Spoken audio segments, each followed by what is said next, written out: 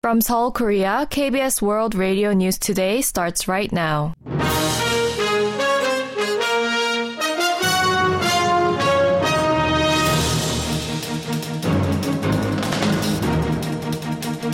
On today's broadcast, the government announces a 65% hike in medical school enrollment quota despite fierce opposition from the Doctors Association.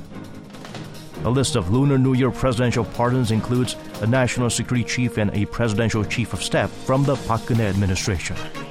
And a Seoul court overturns an initial ruling that the state was not responsible for compensating humidifier disinfectant victims or their bereaved families. This is KBS World Radio News. I'm Daniel Choi.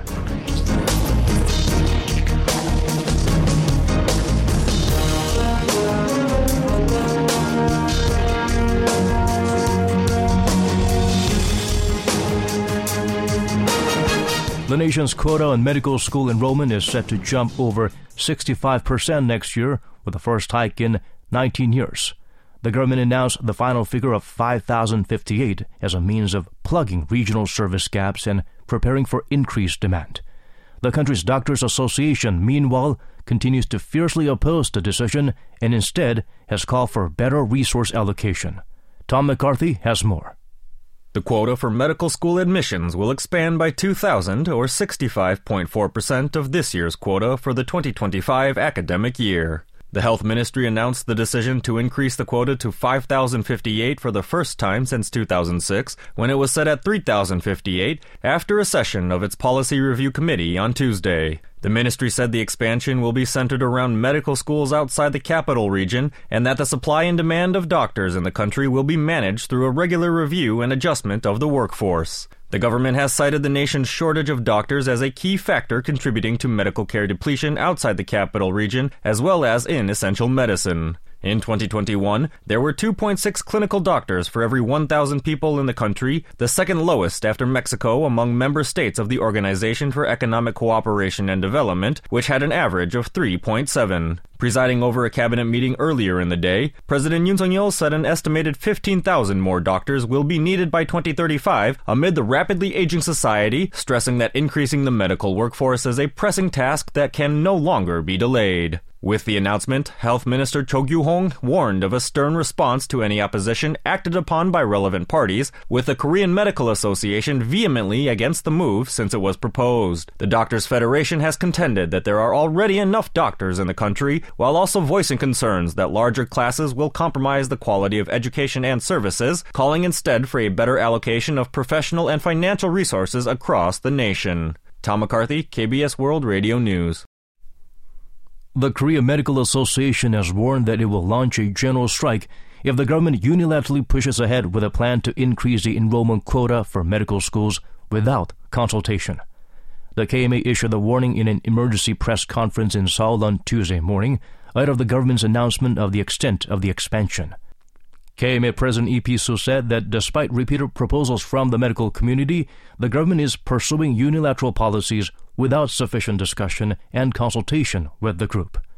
The KMA chief then warned that if the government proceeds without talking with the medical community, the group will immediately begin procedures for a general strike while discussing the results of its survey of members conducted in December about a massive strike to protest the government's plan to increase the quota.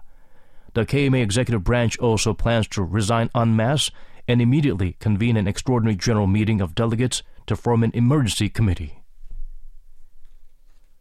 A national security chief and a presidential chief of staff from the Park Geun-hye administration will be among 980 politicians and business leaders expected to receive special presidential pardons ahead of this week's Lunar New Year holiday.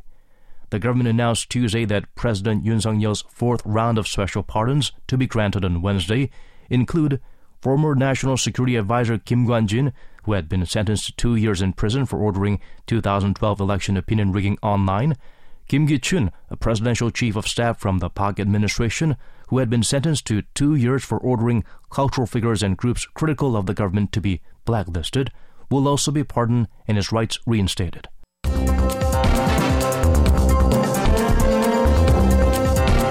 You are now listening to the news from KBS World Radio's News Center in Seoul, Korea.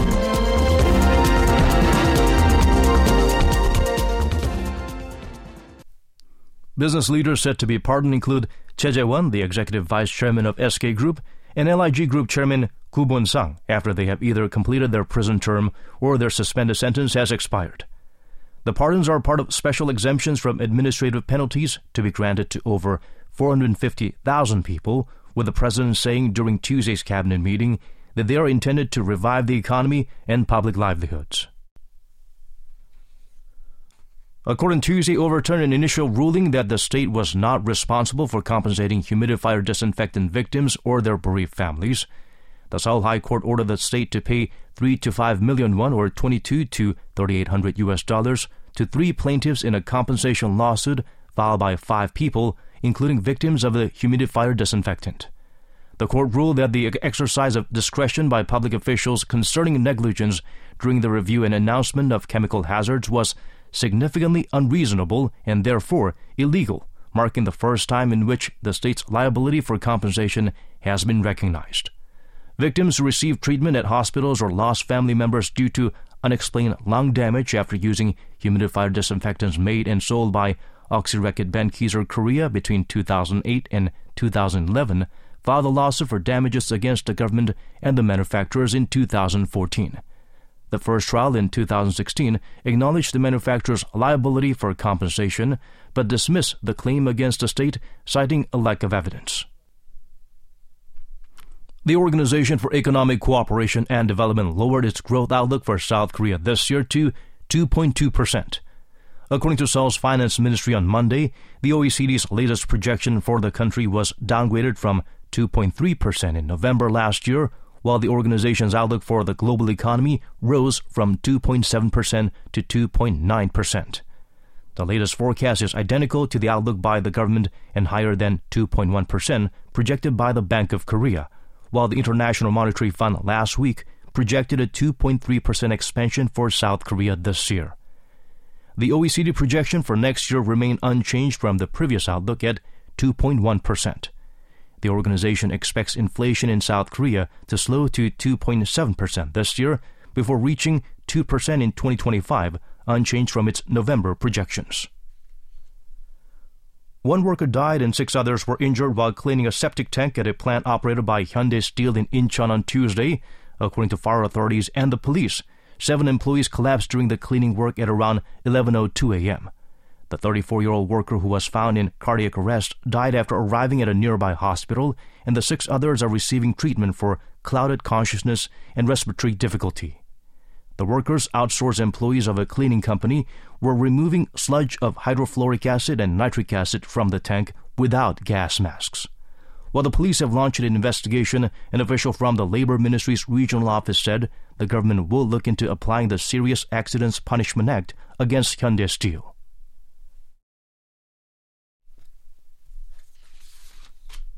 The benchmark Korea Composite Stock Price Index went down 15.11 points, or 0.58% on Tuesday, to close the day at 2,576.20. The tech-heavy Kosdaq also declined, losing 0.96 points, or 0.12%, to close at 807.03. On the foreign exchange, the local currency strengthened 3.21 against the U.S. dollar, closing the day at 1,327.61.